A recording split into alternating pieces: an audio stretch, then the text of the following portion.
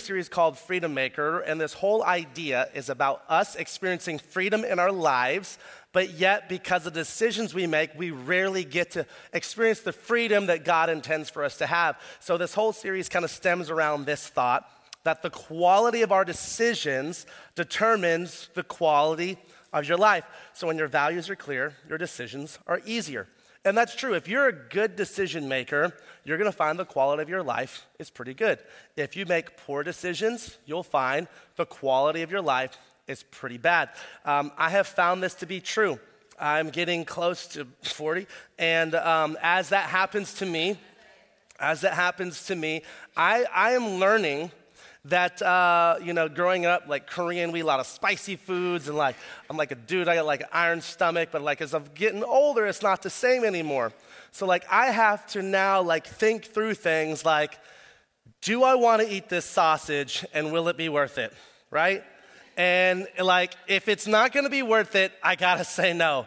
Or if I'm like, yo, it's worth it, I just know I'm going to pay for it later, right? It's one of those things. That's the quality of decisions you make determines the quality of your life. So this morning, I want to talk about this idea of faith, that we all want to have freedom in our faith, but yet we'll rarely experience it. It's easy to follow God when things are going well, right? It's easy to follow God. It's easy to be a Christian when your life is going good, your job is great, it's secure, you're getting paid well, your marriage is doing great, your kids are doing well, things in your life are happening the way it should. You feel like God is doing what he's supposed to do in your life, and everything is just going really great, and it's easy to be a follower of Jesus. Then it's so different when your life begins to unravel a little bit. Right? God isn't doing what you feel like he's supposed to do in your life. Things aren't going so well. You're struggling financially. You have a family member that's not doing well, maybe with their health. You are struggling personally, internally, and you're asking God to help you, and nothing's changing. Your marriage is struggling. It's on the rocks, and it can be a whole different ball game trying to keep faith with God when it's just not so easy. Right? And all of us want to have this type of faith that causes us to have just this freedom in God, but we can't have that when we're going through difficulties, because then it's harder to trust him. You can apply that to anything in life. It's easy to be someone's friend as long as they're good to you, but the moment they mess up, maybe their life falls apart or they come after you, that's a little bit different story. So what do we actually do? What does it look like to have real faith, I love what the prophet Habakkuk says. He wrote this in his book. He says, "Look at the proud. They trust in themselves and their lives are crooked, but the righteous will live by their faithfulness to God." So Habakkuk here, he's talking about the empire of Babylon at this moment. And now the Babylonian Empire, if you ever heard of them, was very powerful. And he says, look at them. They think they're just going to do whatever they want. And he says, but proud people trust in themselves and their lives are crooked. And I think that applies to us today as well. Maybe you're watching online, you might be thinking, I'm not a proud person. There's nothing wrong with having pride in your children, they accomplished something, you're proud of your kid. We're not talking about being proud of your accomplishments or something you've done. We're talking about a pride that roots itself in arrogance. All right, we're talking about a completely different kind of pride. It's the pride that's look at what I can do, right? Look at me. Look at all the things that I can do with my life. And it says that type of pride, putting your trust in your own self, will actually cause your path to be crooked. If you found that things in your life are not going well, if you find that things are struggling, it might be because you are trusting in yourself and your abilities, and your path is going to be crooked. We say, I trust God, I believe in him, he's going to do all these things. But then when it comes down to it, it's I trust in my abilities to make decisions. I trust in my financial situation. I trust in my job security. I trust, and you fill in the blank. And we trust in our own selves instead of putting our faith and trust in God. So we're going to look at 3 areas this morning really quickly, and then we'll kind of close it out on how we can have real faith. All right, how we can have a real faith. So the first thing is this. Our faith determines how we treat people. Our faith determines how we treat people. When it comes to faith, as a Christian, it should determine the way that we treat people. I know for me, especially as our church continues to grow, I try to be really intentional with my time. Like obviously I give my family the first and the best, but then anything else I'm a part of, I want to be a part of something that I can actually add value to it. If I can't add value, if I'm just going to be a spectator, honestly, it's a waste of time and I don't want to be a part of it. One of our missions partners here at Cornerstone is called Hope for the World. Incredible ministry with the work they're doing in the country of Albania with orphans. And I get to be on the board to help determine kind of the mission and direction for this ministry and this organization. And the only reason why I do that is because I feel like I can actually add value to their team as a whole. And because I feel like I can add value to it, I sit on that board. I get to be a part of church planters here in the state of Alabama. And guys that want to start churches are saying like, hey, we want to start a church. God is leading us to start a church. And so I'm actually on the team that helps assess church planters, making sure that they're ready to plant churches, making sure they're able to do that. And I do that because I want to invest in guys that are going to start solid churches, right? I don't want an idiot planting a church, you know what I'm saying? So I'm like, hey, if I can be a part of that, if I can add value there, that's what I do. Last year, I started this thing with some of the deacons in our church. Now, I want to just pause real quick here and just say something. Maybe, I'm not sure what your church background is, and you're like, you heard the word deacon, and you got PTSD, all right? At our church, we're an elder-led church, which means we have men that are called by God to shepherd and lead our church in a pastoral way. Deacons are just simply guys that we've recognized as like those who are like, hey, I want to serve the church. How can I be a part of serving the church? And with our deacons, I personally take time where I'm investing in them in meetings that last a longer time. I'm pouring into them because I want to see them be godlier husbands and better fathers, and like we'll grow together. And so I take that time seriously because I want to invest in their life. And it's honestly just amazing to get to do that. Now, the same thing is true. Like if we were to look at people as an opportunity to add value to them, wouldn't it change the way that we see people? Like if every interaction is an opportunity to add value to someone, to encourage someone. But here's what typically happens. I don't know if you've been around this type of person before, but I think Christians should be attractional. I think people who are Christians should draw other people to them. They should like radiate kindness. They should radiate love and encouragement. But honestly, there are a lot of Christians that just suck, all right? That's just the honest truth. You ever been around a Christian, you're like, why are you a Christian? Your life sucks. Like, why are you so crabby all the time? Weren't you like gonna go to hell and like God saved you? Why are you so bitter? Why are you so stingy? Why are you a jerk, right? Like you ever been around a Christian and you're just like, oh my gosh, like if this is what Christianity is, I don't want to be a part of that, right? Being a follower of Jesus should look completely different than that. I love how Paul writes it. He says, don't use foul or abusive language. That happened this morning, time changer, like waking up, right? Only a few of you are going to be honest. All right, that's fine. He says, let everything you say be good and helpful so that your words will be an encouragement to those who hear them. Like as a follower of Jesus, we should be encouraging with our words. And I honestly, I try to do that. I think that's some of it's naturally how I'm wired. I want to make someone laugh. And even as like I go out in public and I see people and just even random people, I'm not always stopping and going like, where do you go to church? Like, hey, da-da-da. Like sometimes it's just saying something just to liven someone's day. After church this morning, like many of you are going to go out and eat lunch. What if you just took that opportunity to like just do something for your server that like just bless them? I think they had a bad day too. It's like time change. They forgot they're waking up. They showed up to work late, whatever. And now they got to deal with Christians all afternoon. What if like you changed their perspective and just did something for them, right? Like if you looked at every opportunity, every relationship to just be an encouragement, to build people up. And you see Jesus do that, right? Anytime he was around people, he either was showing them grace and mercy. He was always compassionate to them.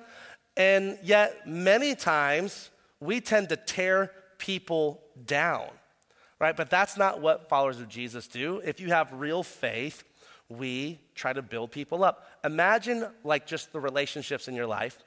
If you looked at it as, how can I add value to this today? Like imagine, like if you're married, how can I add value to my spouse today?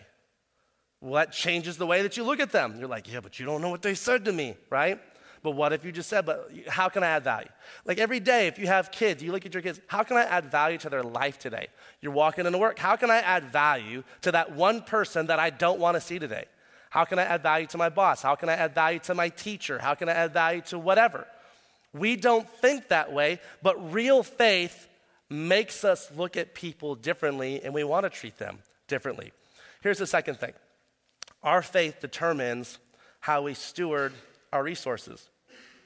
Our faith will determine how we steward or use what we have in appropriate ways.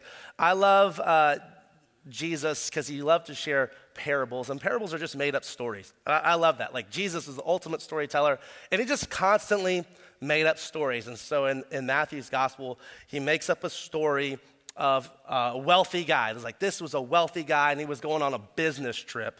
So he's got all this money to manage, and so he brings out three of his financial advisors, three of his financial stewards, right, his financial managers. And he's got one guy who's like, all right, listen, you're a baller, so I'm going to give you 5 bags of silver. Go do you, right? The next guy comes out, he's like, I'm going to give you 3 because you're mediocre, but you know what? You just go do what you need to do. And he's got one dude, and he's like, he's that dude. He is that person. You ever been around that person? You know what I'm saying? Like in your family, at your work, like there's that person, and you feel like, man, I don't know who that person is. It's you, right? It's you. But everyone else knows that person. And so he's got that person. They have the job. It's like, why do they work here, right? So that he brings that person, and he's like, you know what?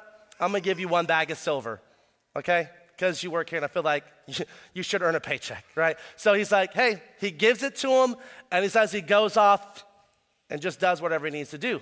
So now these people are trying to figure out, what am I supposed to do with this money? And as you read the story, well, as you read Jesus sharing the story, he says, the first guy with 5 bags of silver, he goes out and he's just the boss. He's like, you know what? I'm going to get into like this crypto, this a new thing, this and that. He's like, oh, I know, blah, blah. And when the boss comes back, he's like, hey, I crushed it.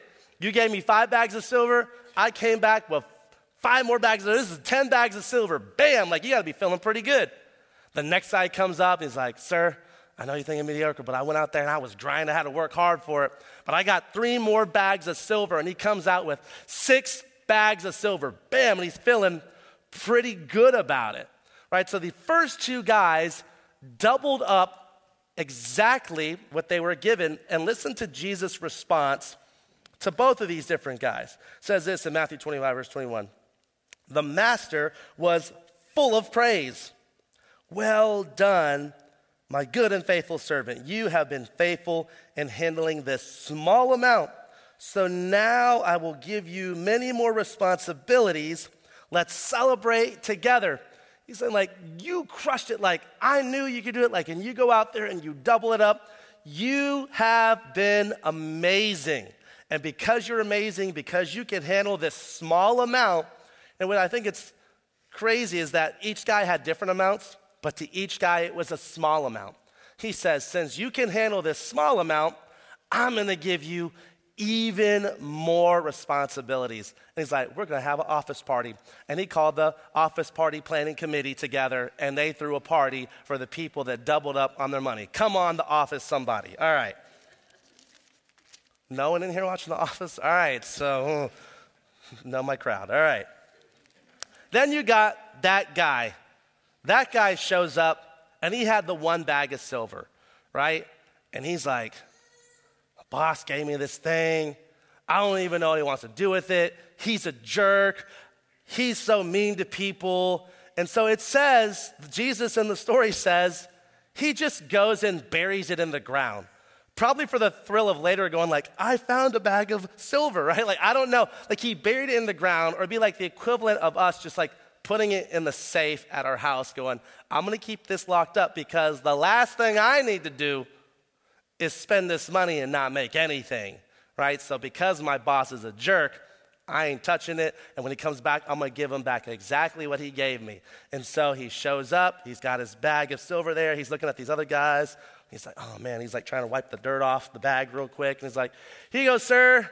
I know you're like cruel and mean. Like he just kind of calls him out on it. He's like, I know you're kind of a jerk and you like take money that don't belong to you and stuff. And so I just want you to know you gave me one bag and I'm giving you back your one bag.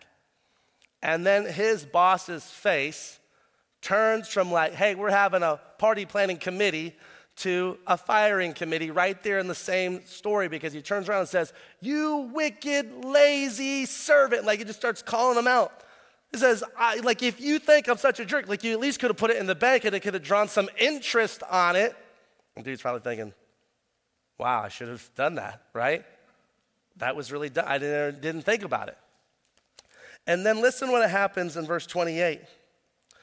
Then he ordered, take the money from this servant and give it to the one with 10 bags of silver.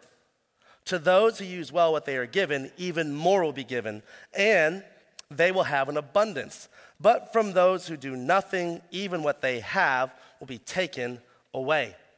It wasn't fair. It wasn't cool. But he's like, you know what? Take this from this. Like, you know what? This is ridiculous. As a matter of fact, that dude lost his job. They kicked him out right after that, if you keep reading it. And he gives it to the guy that already has 10 bags of silver. And he says, if you do well with what you got, you're going to even have more. As a matter of fact, you'll have an abundance. I'll give you more, but if you can't even handle what I've given you, even what you have will be taken away. Now, we talked a lot about finances last Sunday, and we talked about experiencing faith in our finances, and we're not going to talk about that a lot today, but our resources have so much more to do than just finances, right? You get one life. What are you doing with the one life that you have, with your body? What are you doing with your marriage? What are you doing with your kids? What are you doing with your house or your car or your job or the things that you have? How do you take care of what God has already given you? And if you feel like God is withholding from you, maybe it's because you're not even taking care of what he's already given you. And if you feel like I keep in this season of loss, maybe it's because God is like, you can't even handle what I've given you, so I'm not going to give you more. That doesn't make sense. Like, imagine if you gave your kid $100, like, please, this is all you get. Leave me alone, right? Like, don't ask for anything else. You get $100 for the whole month. This is it. And what if your kid came back instead of the next month saying, Mom, Dad, can you give me more money? What if they said, hey, so I took that $100 and I made another, I have $200. You'd be like, what are you selling, right? Like, what are you doing? And you're going to have those kind of parenting conversations. No, Dad, no, this, and it's all legit. And if you found that your kid like did that, you would be celebrating that, right? And the same thing is true when it comes to our faith. What are you doing to steward what God has given you? And if you found that you're constantly wanting more or not having enough or whatever, it might just be because you're not even handling what you have well. Do well with what you have, regardless if you're a 1-bag person, a 3-bag person, or a 5-bag person.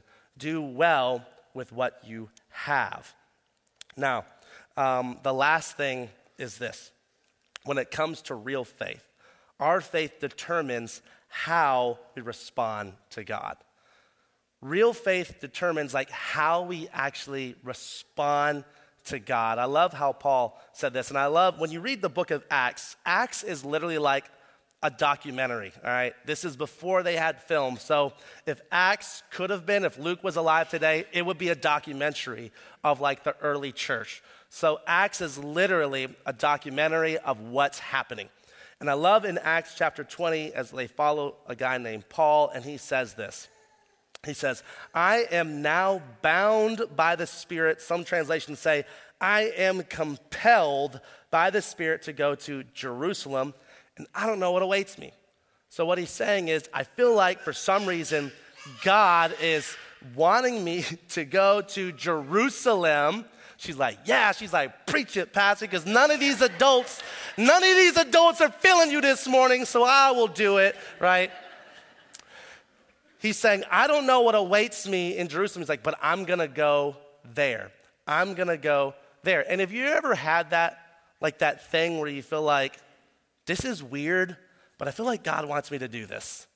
right? Like maybe you're around someone like, man, you're like, no, this is weird. I feel like I'm supposed to like buy that person's gas, or I'm supposed to buy their groceries, or maybe you're there and you're walking like, man, I don't know, this is strange. Like I feel like I'm supposed to pray for this person, right? Or you're like, man, this is strange. Like I feel like you get that person and you're like, I feel like I'm supposed to just call like this friend. Like that's strange. Why should I call this person?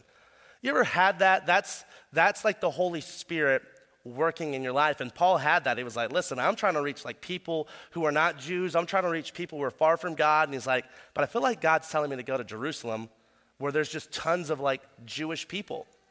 I have, depending on your faith background, I have never audibly heard God's voice. Like some people are like, I heard God say to me, if God has a voice, I have no idea what it sounds like, all right? I've never personally heard God's voice. But I have had those like deep checks in my spirit where I feel like, dang, I'm supposed to do this thing, whatever that thing is. And obviously like I've served God and I'm in ministry today, I'm a pastor today, but like I can promise you like as a 22-year-old and like from out west, so born in California, like raised in Arizona, living all over, you know, I live out west. I'm in like a random Bible college in Springfield, Missouri. Only God would have brought me to Alabama. You know what I'm saying? Like Southern people in Alabama, that don't work well. Like you don't see a lot of Asian people in Alabama, right? We're just opening up restaurants and stuff. You know what I'm saying? Like massage parlors and dry cleaners. You know what I'm saying? Like that's kind of all what we do. And the only reason why I'm here is because of God. Like Alabama was not even on my radar, right? But like the last 16 years of my life, I've lived in this state and like I love it. Like this, I couldn't have written it any better. And then I've lived in Gadsden for 12 years this year, and it's like I didn't even know Gadsden existed. You know what I'm saying? Like my first job was in Mobile. And anything past Montgomery, they told me was the north. You know what I'm saying? Like, so I wasn't looking for anything. But I felt like God wanted us to come. And now I live in Gadsden, Alabama, where I feel like God is going to keep us here for like the rest of my life. Like I've raised 3 kids that were born in Alabama. It's just a crazy thing. Like this never would have happened had I not listened to God. And then there was a season in our life where Aaron and I, we felt like we were supposed to move. And then like we just felt this weird thing where it felt like we were supposed to stay in Gadsden. And I now know, here we are, like all these years later, 10 years later, that he wanted us to stay because it was for Cornerstone. And this never would have happened had we just done it ourselves. It was God, right? Now, when you listen to God, that doesn't mean it's going to be easy, because as a matter of fact, like when we stayed, it made things harder for us. Our life and where we were at financially and all those things, it was more stressful. It was difficult. But I look at that and I go, man, I'm really glad we leaned in and listened to what the Holy Spirit was telling us to do, even though it doesn't make sense. Here's what I'm telling you. If you've never experienced that, you're saying like, Daniel, I have a relationship, like you're watching online, Overflow, Coffee Shop. Like you're saying, I believe in God. I have a relationship with Jesus. But you have never experienced a time where you feel like God or the Holy Spirit was leading you to do something. You might want to check if you have a relationship with him. Might want to check. Because here's the deal. God will not ignore you. Try, like if you have kids, try ignoring them. It's impossible because they won't shut up, right? They crave for your attention. But imagine just ignoring someone who lives in your house, just ignoring them. You're like, and maybe like someone, hey, I know what that feels like. But like a constant ignoring. God will not do that to you. He will do something. And so maybe you might want to check whether or not you really have a relationship with God, because he will lead you to do some things. But then that's the other part. Maybe some of you are like, I didn't know that that's what that was. I just thought it was that weird thing. Like I didn't know that maybe that was like the Holy Spirit wanting me to do something. Here's the thing, like with God, sometimes God wants us to do stuff that doesn't make sense. And when you read the entire Bible, there are countless stories where people did stuff that did not make sense. But here's what we need to do for those who have real faith. Our responsibility is to obey and trust God with the outcome. And you're like, but that's just it. if I knew what the outcome was, it would be easier to trust God.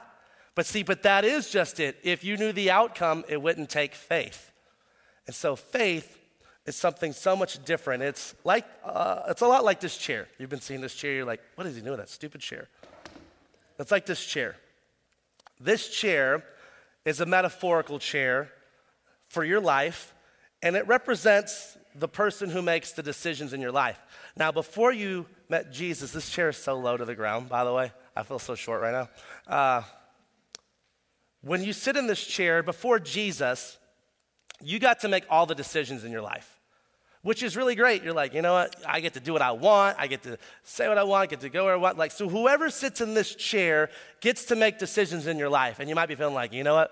That's my wife. She makes all my decisions, right? You're like, no, but it's someone, you sit in the chair. Maybe if you're a kid, you're like, your parents make the decisions for you. But ultimately, you sit in this chair. You get to determine what you want to do.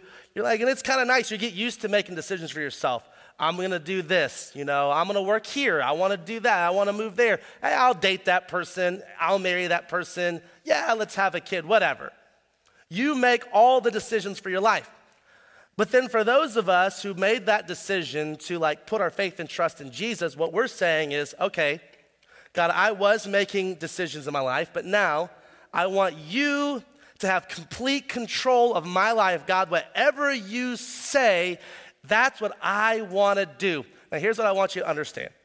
Because some of us, we all say, for those who have a relationship with Jesus, we want freedom in our faith. We want God to bless us. We want all these things. But then God sits in this chair in our life, and then he starts making decisions, and he starts taking us down a path. And here's what happens. You're like, oh, that's kind of interesting direction for my life there, Jesus. That's it. Why do you keep going? Do you see that's going to cause a lot of pain to me, right? You see that. You do see what's going to happen if you keep walking down. Do you see how, real quick though, let me one cheek it here for a second, Jesus. And you slowly scoot over and like, oh yeah. Yeah, we're not doing that for sure. No, I love you so much and you're the Lord of my life, but we're going to go this direction instead. And you feel kind of good here. And you wonder why your life has ended up crooked. Well, you heard Habakkuk, he says what? Look at proud people. They trust in themselves and their lives are crooked, right? If you're wondering why your life is crooked right now, it might be because you're sitting in the chair that never belonged to you anyways. And so it's like, no, God, you're right. That was so dumb. Why did I do that? This is your chair. I was just keeping it warm for you. Do whatever you need to do, as long as it doesn't hurt me, you can do it. And so we give God the chair, and we see what he's doing, and the next thing you know, you're the one sitting back in the chair, because you're like, God doesn't know what he's doing. Because why would he make that choice for me? Because that doesn't make sense. Why would he cause me pain in my life? That hurts. Why would he do that? Why would he allow that to happen? You know what? I think I'm just going to have to just do this myself. And so we sit here. No, God, I love you. I want the best from you. I want you to lead my life. You're in control, but yet we're the one sitting in the chair. And he'll never force himself on us. God doesn't make his way. He doesn't push us out. He allows us to make our own decisions. And yet so many of us here this morning are sitting in a chair that doesn't belong to you, and you're wondering why your life is where it's at today. You are steering yourself crooked. Your life will end up crooked because you're putting your trust in yourself. I know better than God. Obviously, I know he knows everything, but he doesn't know everything about what's best for me. And so I'll just sit here when God allows us to just do our own thing. So then here's what some of us do. We'll say, you know, God, that's cool. I'm going to give this to you. And in the South, I see the bumper stickers and stuff, and we'll say little things like this. God is my co-pilot. And it sounds so good because I'm just me and God, buddy, right? But I don't know if you know how co-pilots work. Co-pilots work like this. If you don't like what the pilot's doing, you could take over. And you're like, no, God, I trust your decision making sometimes. And then you make the decision because a co-pilot can take over for the pilot when the co-pilot doesn't like what the pilot is doing, right? And so here we are, we're like getting in, and like maybe you're sitting over here, you're like, I'm in the passenger chair. Or maybe like UK, right? Maybe we reach anyone in the UK. You're sitting in the passenger chair. And you're like, no, I trust God. I trust him. But yet time and time again, you say you trust God, you're looking at your circumstances and you realize you're sitting in a chair that doesn't belong to you, and you're wondering why your life is falling apart. God, why aren't you doing anything? Why aren't you helping me?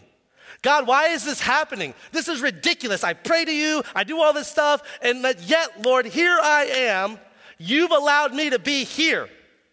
And God's like, you're sitting in my chair. This is your fault. I wouldn't have to sit in your chair if you would have made better choices. And we get mad at God, and we're like, I'll do it myself. I trust myself. And you know what? Trusting in yourself is what caused maybe a broken relationship in your life. Trusting in yourself has caused you where to be financially. Trusting in yourself has caused you to be where you're at mentally, wherever you're going through. Trusting in yourself. So I have a different analogy for you, and I heard this pastor one time. My dad gave me a CD. It's been a long time ago. Like it's a CD-ROM. All right, for those of you like teenagers, like what the heck is that? It's like a thing you actually use. You have to anyways. Before there was digital, there was physical. All right. My dad gave me this CD of this old pastor that was like preaching. It's like old like revival pastor, and he gave me this thing, and I'll never forget this illustration because I had never heard it before, but yet it's so true. If we're going to give God complete control of our life, then here's what we have to do.